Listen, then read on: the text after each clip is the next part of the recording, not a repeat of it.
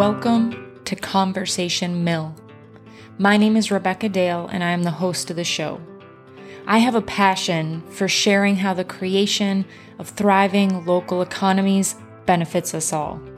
I'm fascinated by how we come together to form our communities on a macro and micro scale, and how our histories and stories, when shared, can not only motivate and inspire, but can facilitate understanding.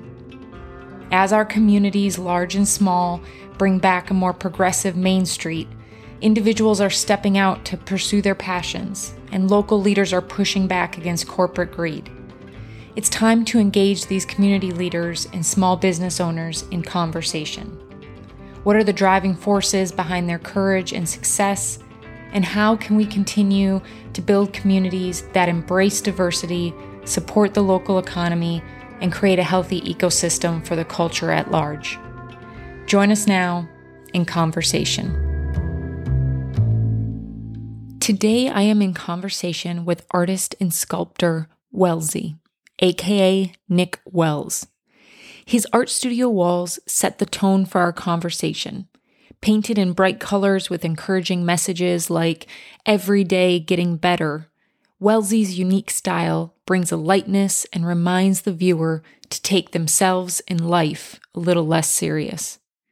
Welzie is the artist in residence at Andaz Resort on Maui, where guests can not only view his art at the gallery or throughout the resort, but also create their own Welzie-inspired piece. Welzie shares with us his journey to turning his art into a business, advice for young artists, and how his wife, Chieko, has been the driving force behind elevating his brand. Join us now in conversation.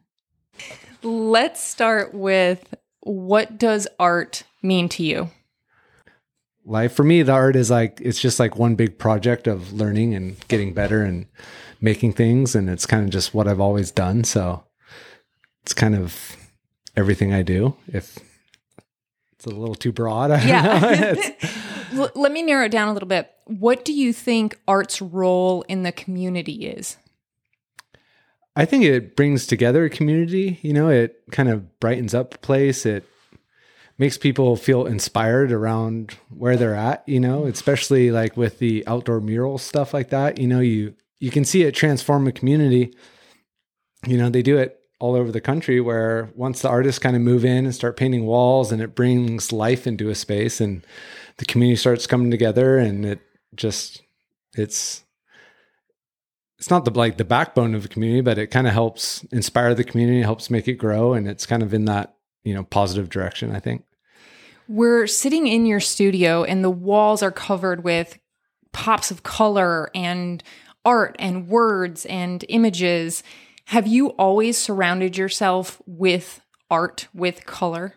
Yeah, growing up, all the walls in my parents' house were covered in my dad's paintings. My dad's a really good painter, and he was a graphic designer by trade. And so I was always just art on the walls and encouraged to do art, and, very supported in that realm. So, and then, as I got older and I started having my own space to work in, I realized that the environment in which you're in kind of dictates how your art comes out. Sure. And at the time, as I started figuring this out, I was living in my van and wasn't like the brightest of times, but we were making surfboards, and a lot of girls were ordering boards and ordering bright colors. And so the leftover materials from the surfboards, I would just paint on the walls and cover the walls just because that's what I did. And I noticed I started getting happier, and I liked kind of being in these bubbles of color, and it just kind of makes me go in and it's like just a, jolt of energy and electricity. So it's kind of like a way it's like my little battery, if I cover the walls with paint, I go in, I know exactly where I am, what I'm supposed to do, and it just keeps me happy. If everything was dark, it'd be kind of, for me, I'm so sensitive to all that. It's like, if it was dark and gloomy, I'm sure all the fish's faces would be frowning, and it just wouldn't be that, wouldn't be that fun. And I kind of, my artwork isn't super serious. I'm not trying to convey any message or anything like that. I just want people to look at it, understand it really easily without having to feel stupid for not getting it, and smiling and enjoying it. I think that if you can put a little like smile on someone's face and like, lighten them up a little bit, that can do so much. I'm not trying to change the world with my art or anything, but just a little happiness, a little breath of color and life. And, if it can make someone feel happy, that's like, it's great. That's all I'm looking for. So there's so much in just what you said that I kind of want to unpack and dig into with you. So let's start with, you mentioned your father was an artist and a graphic designer as well. Did you feel pressure to follow in those footsteps, or were there ever any comparisons, his art versus your art, in your mind? Oh, absolutely. Art was really frustrating for me for a long time because my dad was so good. And you see my artwork, it's not like I'm painting the Mona Lisa, it's like, it's, well thought out and well executed, but it's not like, my dad can paint realism, he paints just beautiful stuff. And so I was always kind of compared myself to that. Like, I can't paint realism. I can't do that. So it took me a while to kind of figure out how to do what I like to do at the best way I could do it. And so I think growing up, there was like a little bit of conflict within me. Not like my dad was ever like, you got to paint realistic, or, they're always supportive. Like, oh yeah, it looks great. So there wasn't conflict between him and me. There's more conflict with just me being like, I can't paint like that. Like, what do I do? This isn't good because it's not like my dad's, Yeah. So you were your own competition, or your own worst critic. Story of my life. Yeah. I think most artists are their strongest critic, like it's hard to look at my work without seeing the flaws and wanting to fix them next time. Mm-hmm. That's why sometimes in my work, you'll see like, I've done a musubi like, quite a few times over the years. And it's the reason why it gets done again is because I want to make it better. I want to dial it in. There's always something that I didn't do right, or I liked on one, or one part on one and another part on another, and kind of putting them together. So it's kind of fun to evolve with the artwork and kind of critique it, reapproach it, and do it again, and just be trying to do it better each time. How would you describe your art? Since you're kind of talking about your dad's art was realism, and yours is so different, you had to find your niche. And I think, in my humble opinion, I'm not an art critic, right? But your unique style that you have, how do you describe the art that you create? Whimsical, fun, bright, happy, loose, funny, not serious, I think. So it's basically an abstract painted background with a illustration over it that's very graphic and, black outlines, and just really pops. And I think that comes from the graphic design sort of background that I've had. And I grew up drawing on surfboards too. So that really like black lines, pop, bold colors, that's kind of the illustrations. And then in art school, I went to UH Manoa, and I was really into abstract expressionism, because it's like kind of, you get there's a lot of movement with your arms. There's energy that you're putting into it. And it's like opposite of realism. So there's probably a little bit of like rebellion in that. Yeah. So as the art style kind of unfolded, I loved having that like being able to paint abstract, but then being able to get in there kind of graphic and do the images that just really pop and like stand off the piece. So I think I just got kind of lucky in how that all worked out. A lot of your images reflect where we live, which is on Maui. Is that what inspires your art, or where does the inspiration for the different images come from? Yeah, I think every artist is inspired by their surroundings. I don't think you'd be living in like New York City and be drawing coral fish all day, so it's kind of one of those things where you just go out into the world, and what we do is we go to the beach, we surf, we snorkel, we swim, we do all the fun stuff. And then when come to the studio, it's, I want to draw that fish I saw today, and so it's just kind of just a natural way that I think any artist creates their work, is they're just surrounded by their environment. So that's where I like the bright colors come into play. I like being happy, and bright colors make me happy. So putting those all around me, it just kind of all feeds into what the finished art piece comes out. kind of stepping back and going back, we talked a little bit about obviously your dad being an artist and in the process of you kind of differentiating yourself from that. But you mentioned struggles.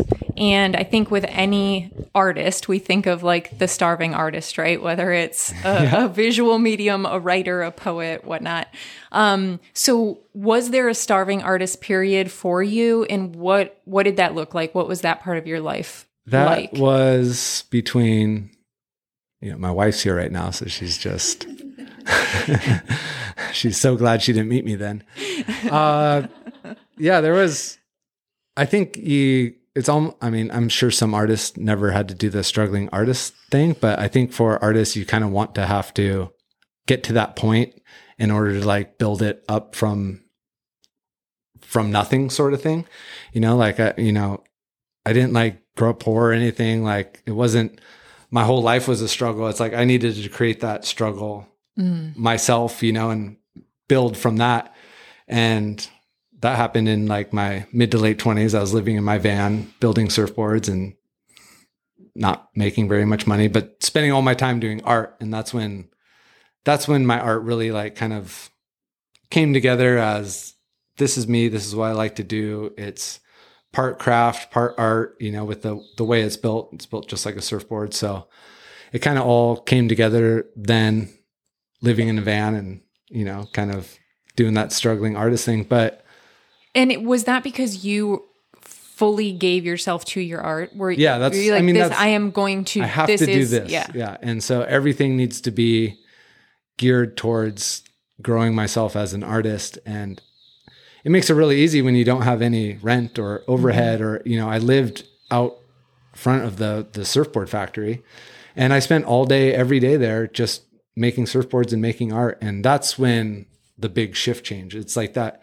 Once you commit 100% to it and put in the work, it's going to work. Like there's just no way you can't give 100% into something and have it not work. And I think luckily for me, I didn't have to live in a van very long and it slowly started to build and grow and, it worked out from there. But that starving artist thing is real. I think the trick for artists is just to not make sure that that's their identity, that their whole world you don't have to stay in that starving artist stage. You can be there, enjoy it, use that time to practice your art, learn it, grow, figure out how to make it work. And then, it's a hard transition to make, but move out of that struggling artist into, no, I am an artist.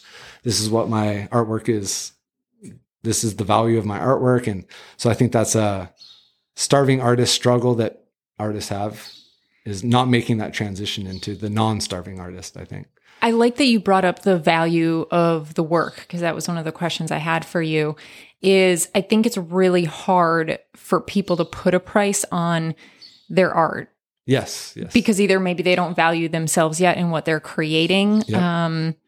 That was a big part for me for a long time. Yeah. Can you talk a little bit about that? Well, I think when you're starting out, you're in pursuit of like, acceptance or like for people liking your artwork, like so badly. You want people to like what you do and what you're giving your life to so badly that you'll do anything for them to just like it and have it, like I just give away so many pieces when I was starting out. Cause like, oh my gosh, you like it. That's like the biggest compliment. You just made my week. Just have it. I don't want the money. You validated me by liking it, and I think that as it's hard to create or hard to put more value on just like the fact that people like it. So, yeah. What advice would you give to a young artist who's looking at a collection of pieces they've done and being like, I need to put a price point on this and I'm just stuck? My opinion or my theory on that is probably not matched up with everyone's. But I always think, because I started out doing $20 originals and they probably cost me $10 to make. So I was making like, next to nothing, or, if someone was running the books, I was probably losing money, but I just was enjoying it so much that I had to do it.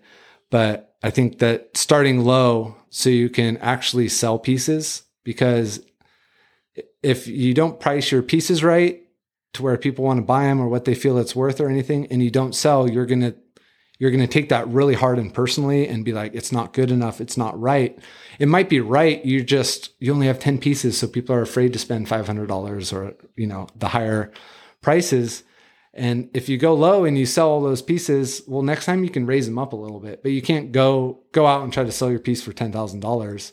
And then next week be like, no one bought it.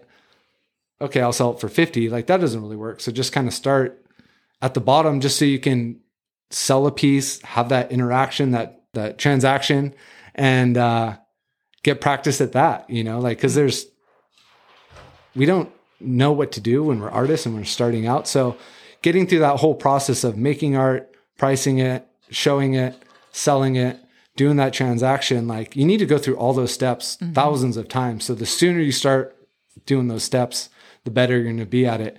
And if you start low, you're going to be selling more pieces than you would if you're starting really high. So I always think just, if you're doing your first art fair or something like that, like price them so low that people will want to buy them. And then great, you have to go make more stuff, Yeah. But when you're starting out, it's also encouragement because your stuff's moving. So at least you're like, okay, like people are taking it for $10. Maybe next weekend I can do 15 or 20 or whatever. Totally. Like, oh, I can't sustain this at $10. I'll have to raise my prices. But at least what you're doing is working. And then you've interacted with people now. You've done a few sales. Like your confidence is up a little bit. And you'll feel more confident saying $15, where when you first start out, you're like, oh my gosh, $15. I can't charge that much for this, So I think it just kind of helps build confidence, and it's kind of low stakes for everyone involved because the prices are low. So you're not stressing out about how much something, how do I sell a $300 piece? That's just mind boggling when you're starting out. So I think just doing a lot of sales. You seem to be a very outgoing person. And I don't know if you're just extroverted because we're doing a podcast today and so we're talking, or is that your natural? Are you more naturally an extrovert or an introvert? Way more introvert. Okay. So I can do the extrovert, but I spend most of my time quiet by myself. Same here. Like I can be both when I need to be. I can identify when I need to be, but I would prefer to be introverted. And I bring this up because I think a lot of artists fall into either extremely introverted or like us, where they can kind of jump between the two, but probably need a lot of alone time or time away from the masses to re-energize.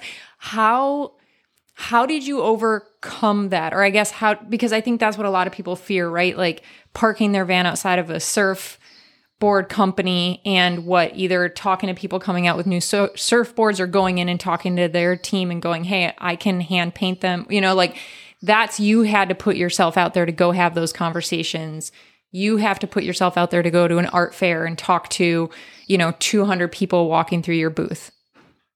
I think it kind of ties into that starving artist thing where it was a necessity in order to have it grow. Like I didn't, as I had the surfboard company, so we were making surfboards and, that was kind of the day job, but the day job wasn't a very money-making day job, so it was out of necessity to sell pieces and to start pushing it. So there was, the first market I did, it was terrifying. I drank way too much because I was, not prepared to go out and talk to people about art or anything, and, so that helped, but it's not easy. It's not easy to do. And, you get better at it with time, but those first few markets were like just racked with anxiety and fear and, insecurities. And it was terrifying. And then the next day I would just be like completely floored, drained, like couldn't do anything social, wouldn't want to talk to anyone. But then, if you price your pieces enough to where people are interested in it and the stuff's interesting enough for people to look at, it's like that'll feed you enough to want to come back and do it again. It'd be really hard if you're extremely introverted and you go out and do an art show or art festival and you have a terrible response. That would be really hard, I think, for someone like that. Cause you're like, oh my gosh, it wasn't a success. And I think that's probably where a lot of people kind of hit that that first roadblock, you know? And I think that if that happens, like, you just got to go out and try it again. Like, it wasn't until I was 27 where I really started selling art pieces at a consistent rate, you know? So it's like, it doesn't happen overnight, and it's a ton of work. And that's why not everyone does it, is because it's exhausting, humiliating, like terrifying. There's so many parts to it that go into it that you kind of have to learn how to overcome, or else you kind of end up just making art pieces that stack up in the corner. Yeah. Can you walk us through after that period in your life? Because now you're an artist in residency at the Ondas here on Maui. So can you kind of take us through, you just mentioned around age 27, you were starting to sell consistently. Between then and now, what was the path? So I started selling consistently enough where I could stop doing labor on the surfboards. There's a friend of mine and I who had the surfboard company, and I would do a lot of the labor, the fiberglassing of the surfboards. And after doing maybe half a dozen markets, people were buying the artwork enough that I could stop doing a lot of the labor on the surfboards. And so that really, really sent it into, I have to do this. I have to make it work and do it. And started making more and more pieces and just devoting everything to it. And then getting into a couple galleries, doing all the art fairs, all the art festivals. And my growth was, I got into a lot of places, but I was selling a lot of pieces, but my pieces were priced so low, and it was really too much work in order to kind of maintain that. And so I guess I kind of started to have to figure out how to make my pieces better and worth more money, and do a little bit bigger pieces. Cause I started out doing 6x8, sure, tiny pieces, you know? And so I started doing like larger pieces, 24x32s and stuff like that.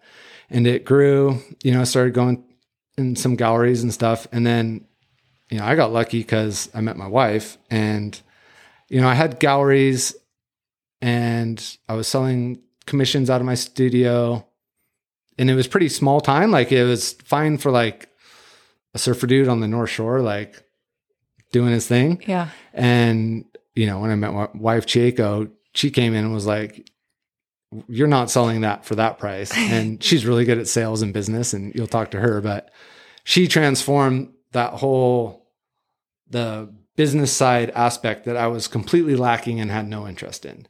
I was like, okay, I can figure out how to like do invoices with the gallery and kind of do all that stuff, but I hated doing it. Sure. And I was getting by. I was having fun. Everything was great, but she really transformed the business aspect of it. And that's where like, it was really hard at first for me to like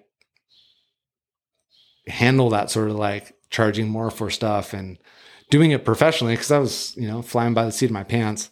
And yeah, so she showed me how to have it be a business and kind of remove the artist from the business side for me, like going, okay, this is business stuff, and then this is the art stuff. And from there, she was just pushing me to make better pieces, because when I first started out, it was a lot of just black lines with just a few colors on it, and it's grown since then. You can see the coral fish piece there.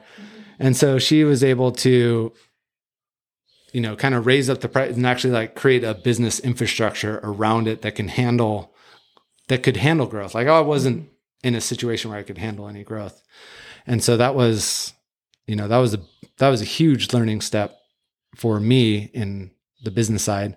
And then after a year and a half of that, we did the artist in residency at the Four Seasons on Oahu, and launched that program there.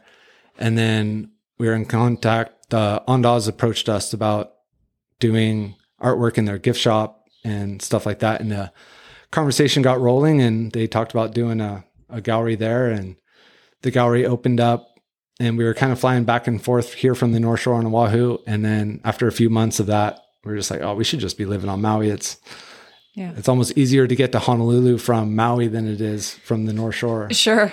So made that move, and the Ondas has been great. And yeah, it's really fun having your own gallery because you kind of there's a constant source of like wall space and needing to create. So like there's this never ending needing to make stuff, which I always like. I need to have like a goal and a project and what I'm trying to do, and knowing I have a space to go put it and show it really helps the motivation of making art. And with the artist in residency programs, and I think this might be really great for young artists, is how do those conversations go if you're approaching a hotel in this instance or a resort? Is there a value proposition there of here's what I bring with my art to your resort? Or is it more of, hey, I'm an artist, let me submit my name? Because I think that's such a great opportunity for so many artists, especially artists that are maybe like indigenous to where they live and have, tourist things, or people like you who are creating images that are, these are souvenirs of maybe somebody's once in a lifetime experience on Maui. I think that or is this a good time to? Is this that's a good way time better to question bring your for wife Chieko. in? Like, she's the one who made that happen. I can't say that I was the mastermind behind that. I kind of try to stick to the art stuff, and she makes sure that the art that I make gets out into the world. Yeah. So that's a way better question for her. Do you want to slide in and join us for just real quick? Hi. So I think that for different artists, it's going to be dependent on where they're at and what their ultimate goal is. For example, the Four Seasons Ko'olina on Oahu, we created this artist in residency program with Welzie as like the first artist there, and create an installation program. But their overall goal was to integrate more art from within the community of Oahu into their specific program. And so they hosted a weekly art walk that was held by the resort. And then it invited all different artists from different stages to be able to come do exactly what Welzie was talking about, having these art markets. So allowing artists to then create their own community, because all these artists would gather together and then they would sell. It didn't mean all of them would become an artist in residence, but it gave them opportunity to start to build connections. And then as they grow as artists, then that residency might appear. Ours is a very unique situation at the Ondas, as we created this program with them wanting to have like his art prints, but we don't do that. We sell fine art. And so a gallery was really the only option, but really what they were looking for was a gallery. So we were able to create a program in that sense that his unique style fits the Ondas. Ondas means unique branded style. It's like this unique style. So just really that collaboration worked. And so I think that that's a possibility for a lot of artists to be able to find that right connection. It doesn't have to necessarily be a resort. It can be something as simple as, a restaurant or what fits them, because every community has different needs. And so, an artist in residence program can work for anyone, but it is going to be unique to individuals and, whoever's going to be hosting it. Really finding that niche that aligns with what maybe your art message or what your art kind of radiates. And your purposes need to align. For the Ondas, it is a lot about the Ondas Resort in Maui is creating experience for people. And that is something that in our gallery, we're able to create a story with experience. So not only do people come into the Ondas and they're seeing this beautiful view of Maui, but then it's also surrounded by this super unique artwork that's throughout the resort. And then when they come into the gallery, we offer experiential art. So we offer art classes that bring people in to make collaborative art with something that Welzie's already made. So a lot of our purpose is to create experience, because that's what creates memories. And those are the memories that you look back on fondly and smile. Hence, if you decide to pick up a piece of art that like brings all of that in. So it just depends on, what your why is. So now that I have both of you here together, you mentioned a big turning point in the trajectory of your art career was when you met your wife, Chieko. Can you guys share with our listeners how you guys met? Uh-oh. Yeah, I'm so bad at directions. So bad. So even with Google or whatever maps, it says turn right, I go left. I'm really, really bad at directions. And so I was physically lost and ended up at a very early time in the morning, and his workspace, which he never varies, like he said, he lives in front of it. So he doesn't go far from it. For the record, I wasn't living in the van at the time. Okay. I was living beachfront, Sunset Beach. Yeah. That is true. That is true. So I was lost and looking for directions, and somebody pulled up in a white Ford truck, and he popped out and was like very handsome man with blue eyes. And it was the only other person that could ask directions. So I asked him for directions. Yeah, and I knew where to go because this was in the Wailua Sugar Mill in front of my shop, and she was going to she had a coffee business at the time, and she was asking where the coffee place was, and I was like, well, I just so happen to be walking down there right now to get a cup of coffee, so I'll walk down there with you. And we chatted, and I went back to this. She found her spot, and I went back to the studio, and I made a little art piece that had a cup of coffee on it with the name of her coffee company, and on the back of the art piece, I wrote, "Your smile made my day." And then I wrote my phone number, and then I wrote a little arrow pointing to the number, and I said, just in case. And I waited till I saw the back of her car open, then I went outside and her car was gone. I was like, oh, I missed her. Oh. And as I walked back to my studio, I could see her car parked in another spot. And I was like, oh, there's her car. So I snuck over there. I put it in the back of her car, and she had paint on the mat of her car. I was like, oh, if she's an artist, like, yeah, it's on. And she was, so it worked out great. But then I went back to my shop, and I could see her car like the whole day of working. And we met at 7 a.m, and she was there for like, I don't know, 10 hours or something. And I had like gone out the night before. I was just in there to get something and go back home. And so I ended up just like painting the whole day. It was like probably the most productive paint day I had, because I was like, I just want to wait to see if she sees that and then comes back and finds me at the shop. And, she never did. And, yeah, but got a phone call a month later, and she was like, do you want to get juice or something? And I said, yeah.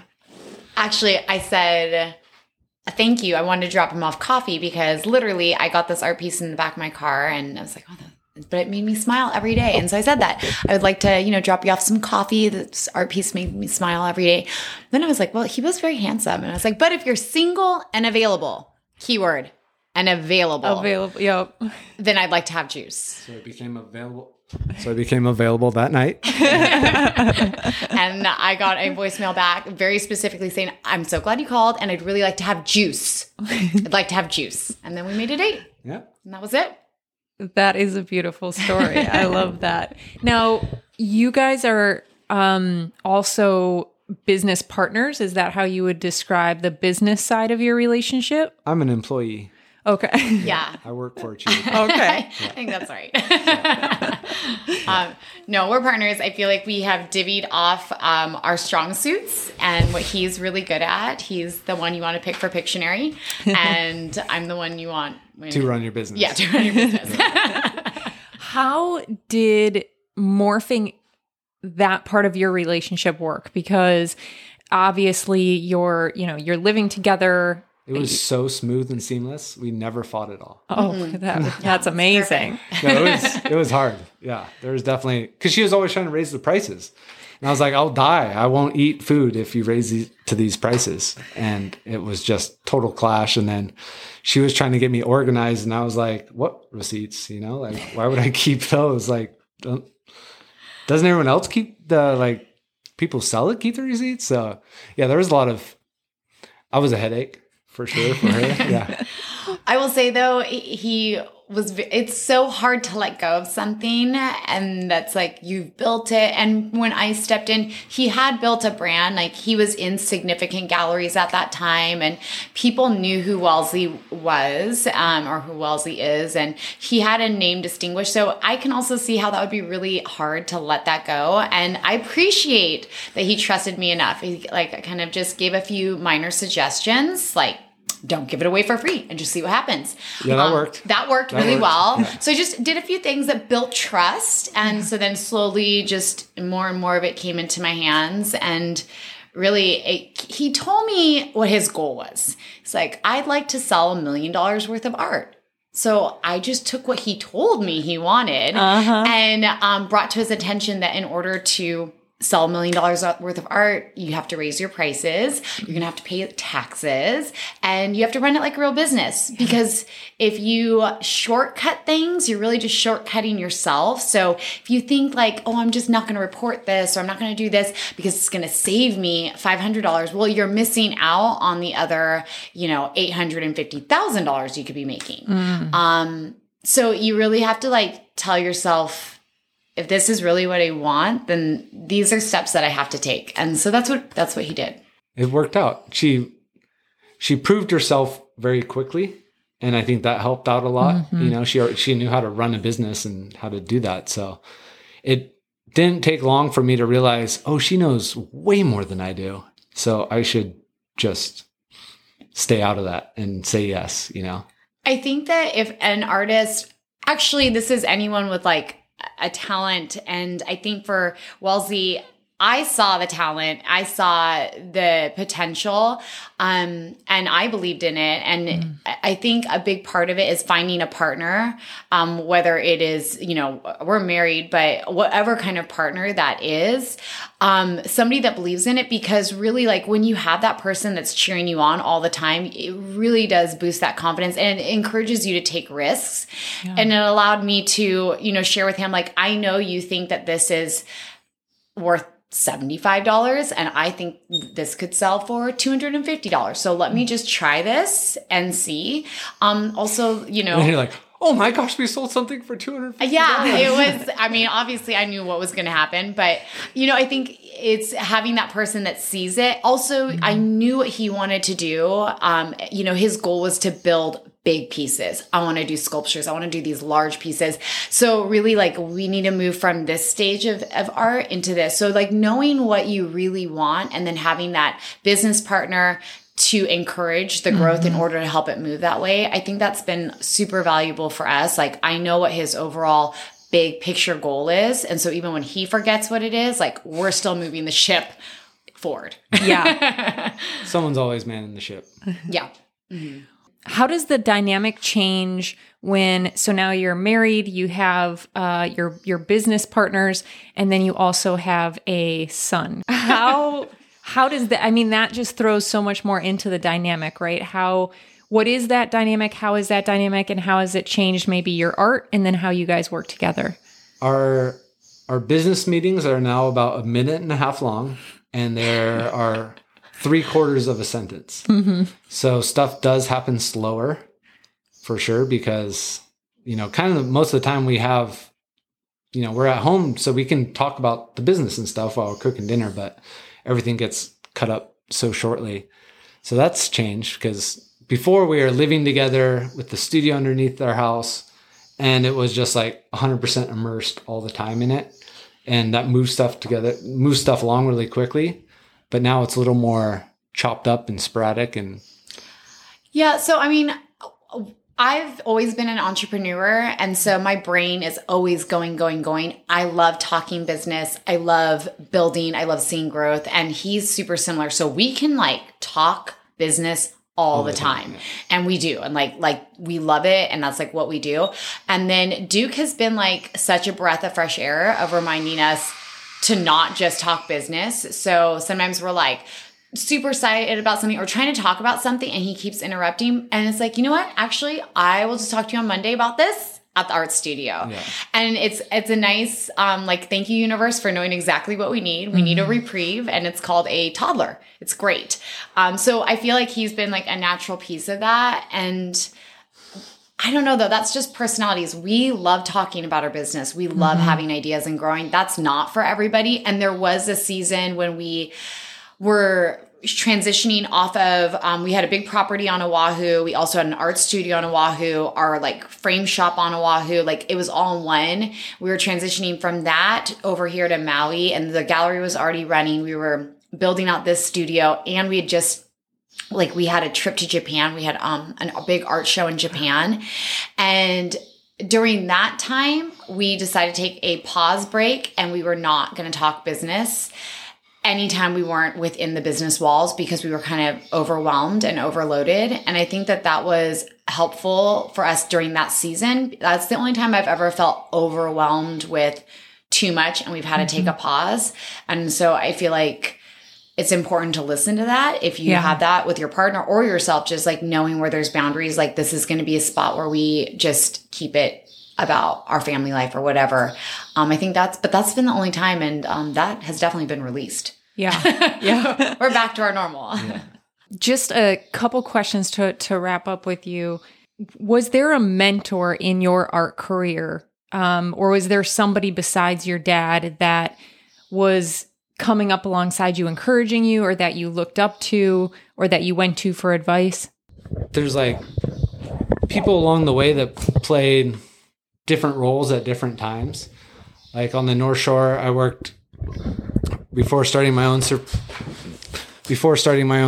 company. I worked at Charlie Walker's surfboard factory, and there I learned just a ton about, making stuff with fiberglass and resin and foam and all the techniques. And then, so that really helped that. I think that I met Heather Brown when I was probably like 28 years old. She came into the surfboard factory to order a surfboard and saw what I was doing. And they were so friendly and open and nice about sharing tips on art and like the art world. And at that point, I'd kind of grown up with, you'll only be famous when you're dead, or you can't sell. Like my dad kind of had that old mentality of like, you can only make paintings on canvas with oil, like just kind of limited thinking. And meeting them and seeing their studio and the business they ran, it was just like, that one's the light turned on and was like, I need to do this like way more serious. There's so much more I can do with this than just make paintings and sell them at a market. So I think those two were extremely pivotal in like the things that came along. And then, I mean, there's like a ton of artists that inspire me, as growing up as a kid, I was always into Drew Brophy's artwork. He would draw on surfboards and I would just copy his artwork, at home after school and just practice doing that. And so tons of artwork or tons of artists that inspire me. But I think that like those two, Heather Brown and Charlie Walker, were kind of like the art side. And then I needed to learn like the craft side of it. And so I think those were the two most pivotal. Charlie was just always he's not like an encouraging type of guy, but he wasn't discouraging at all. Like he was always into projects I was making. I was making like a 14-foot tall 2-headed llama at a shop. And he was just like, right in front of the door, like just being an idiot. And he's like, oh, that's cool. And from him, that was like totally encouraging, and he just had a way of like figuring out how to get stuff done and make stuff and, just abstract ways of thinking how to execute a task. So I think that was like the craft side of it from him for sure. And you have a podcast as well where you are giving more tips about art to artists? Well, we tried to do a couple podcasts and then we stopped doing that. I realized it was easier to just make like a little YouTube video, like 5 or 10 minutes of like the points I'm trying to make, because I can just ramble on and on. Like I can talk art and growing your art and all that stuff constantly all day. Like I just love it and it's so much fun. So we figured like the podcasts were kind of boring. So we're just like trying to make like YouTube clips, like, 5 tips for your first art festival, just breaking it down super easy. Cause I think that when artists are starting out, there's like so little guidance and everything is so big and overwhelming that if you can kind of just break it down to the necessities of like, what you need, what the basics here, you need a table, you need your art on the walls, and, there's a list. But so just trying to convey that in a digestible form for artists to kind of help break artists from that initial step of, I have a bunch of cool paintings at my house. I love them. All my friends think they're cool. But I'm too afraid to go outside and show them. And I kind of want to like help break that gap, because for me, it took a long time to do that. And I learned a lot of stuff on the way. Like it all kind of started from nothing. So I can relate to that artist that's doing stuff, wants to get out there in the world, but is too like timid and insecure or nervous to do it. And all the fear and stuff. Like I've had all that. So I know what that's like. And hopefully I can kind of help encourage them to just get out there and do it. We sat down today and we had a conversation about your art and your career. If you could sit down with anyone, living or dead, and have a one-on-one conversation like this, who would that be? With an artist? It doesn't have to be an artist. Oh, wow. I guess I would say artist just to keep it on topic. Picasso would be pretty fun. He seemed like he was a guy who liked to have fun, make a lot of art. You know, he was breaking boundaries when he was doing it. So he would have fun stuff to talk about with people not liking his artwork. So I think that would be really interesting. His story, you know, his stories would be probably pretty interesting, I think. Basquiat would be really cool. You know, but he was alive a little, I think he died later than Picasso, right? So, I think so. One of those guys I think would be really fun. Pollock is the artist that I always loved, but he's kind of a crazy drunk. So he probably wouldn't be, probably be fun for like an hour and then just get out of control. That could be fun too, though. Sure. That'd be fun. I have such a great memory of being at the Art Institute of Chicago and walking around a corner, and Picasso's, I think it's titled The Old Guitarist, but it's in blue. I just remember like walking around the corner and it just being there. When you just stumble across like amazing works like that, they stop you in your tracks. They literally stop you in your tracks. Take the breath out. I remember seeing a Pollock at the San Francisco Museum of Modern Art. And I remember, and I've always been a fan of Pollock. Like I'm a huge fan of his work, and walked around the corner and I knew his work was there, but I didn't know where it was or anything. And I just walked around, and as you turn this corner, one of his huge paintings, you know, untitled number 450 or whatever, up on the wall. And it just hit me. And I was like, wow, you can see, it's hard to see on a little image or on the phone, like the power of the work. But when you see it from 50 feet back, you know, 10 foot by 15 foot painting, and then you walk all the way close up to it and you see like every drip and dot and piece of paint, it's pretty spectacular. Well, thank you so much for joining me on the podcast today and sharing a little bit about your career and your art with our listeners. I really appreciate it. Yeah, no problem. It's fun. And if you want to check out some of Welzie's art for yourself or purchase pieces, you can visit him at welzie-art.com.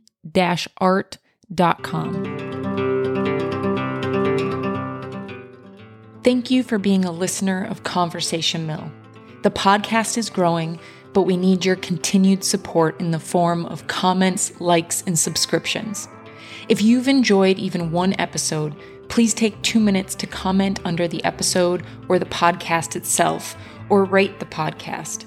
Hitting the subscribe button wherever you listen to the podcast helps tremendously. Every like and subscribe helps me support local businesses and local nonprofits by giving them a platform to tell their stories. Together, we can foster the understanding, diversity, and economies that make our individual communities flourish, while creating our own community here at Conversation Mill. Also, you can join us at conversationmill.substack.com, where you can become a member and receive weekly member-only content, including member-only episodes. I look forward to sharing a new conversation with you next week, and as always, thank you for your support.